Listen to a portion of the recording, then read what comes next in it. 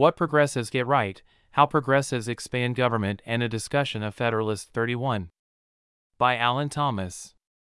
Many of the progressive bureaucracies have aspirational names to give them purpose and a goal: Environmental Protection Agency, the Financial Stability Oversight Council, or the U.S. Commission of Fine Arts.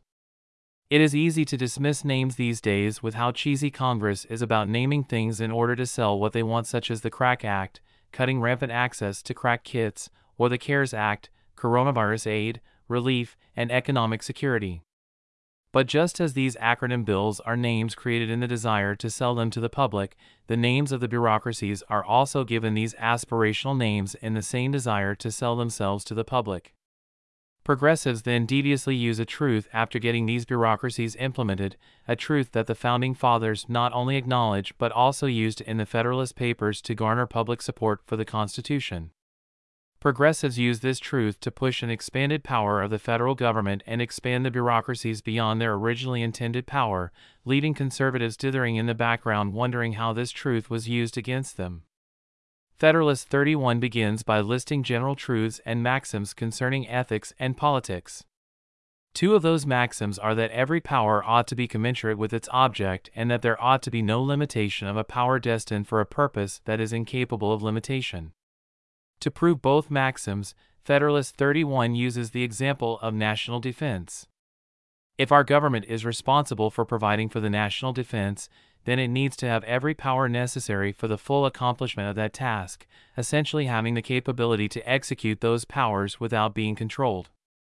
For instance, if the executive branch were to be required to have a vote of Congress before being allowed to send troops to repel a foreign incursion, we can logically see that our government would be overly controlled and unable to achieve its responsibility.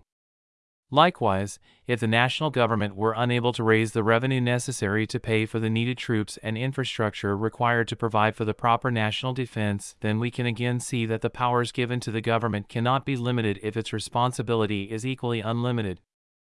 Taking the Federalist truths and maxims, let's see how they apply to government bureaucracies.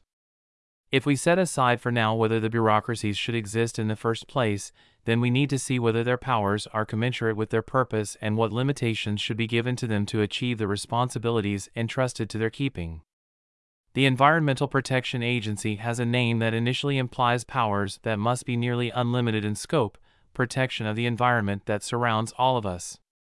The EPA was essentially created with the idea that its powers not be limited. The EPA has continued to seek more and more power via the Clean Water Act by redefining what the waters of the U.S. are. Luckily, the courts keep striking down their blatant power grabs, but using the maxim truths in Federalist 31, one might agree with their desire to get more authority. After all, if their responsibility is to keep the waters of the U.S. clean, then their power should be commensurate with their responsibility. The same concept applies to the Federal Reserve Board. One of their responsibilities is to set the country's monetary policies to promote maximum employment and to provide stable prices in the U.S. Again, it is an easy argument for progressives to claim that they cannot achieve this purpose if we continually try to restrict their powers. When conservatives make the argument that we should restrict the powers of these progressive bureaucracies, the progressives rightly claim these bureaucracies cannot accomplish their objectives without the expanded powers. Conservatives lose again and again because we are fighting the wrong battle and losing because we are fighting against an evident truth. There is no doubt that the progressives have sent our country floundering due to the copious number of bureaucracies created. The argument and question should not be whether these agencies should have more power to achieve their purpose, but rather whether these agencies should exist at all. If every power entrusted to the federal government should be commensurate to its object, then perhaps we are entrusting too much to the federal government. Entrusting the federal government to become intimately involved in our economy or inviting the federal government into regulating every single raindrop and snowflake is obviously a breach of the intent and goal of a free society as envisioned by our founders. This abundance of trust and creation of more control is much more in line with Karl Marx and the tyrannical progressive ideology. Conservatives, elected representatives, and the citizens of this republic should be arguing against the existence of these overreaching bureaucracies in the first place. We need to be arguing against Congress divesting all its power to these autonomous government agencies and instead asking Congress to do what it was intended. Whereas an ideal goal would be to abolish all the bureaucracies and start anew, there may be a natural middle ground to abolishing the governmental bureaucracy or giving the bureaucracies nearly unlimited powers.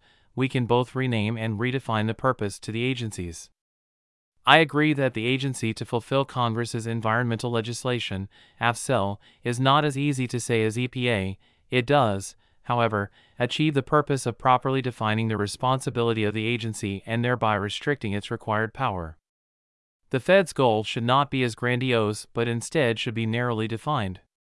Instead of giving our agencies and bureaucracies these lofty ideals and goals to achieve, we instead must give them narrow and achievable goals which will then naturally limit their power.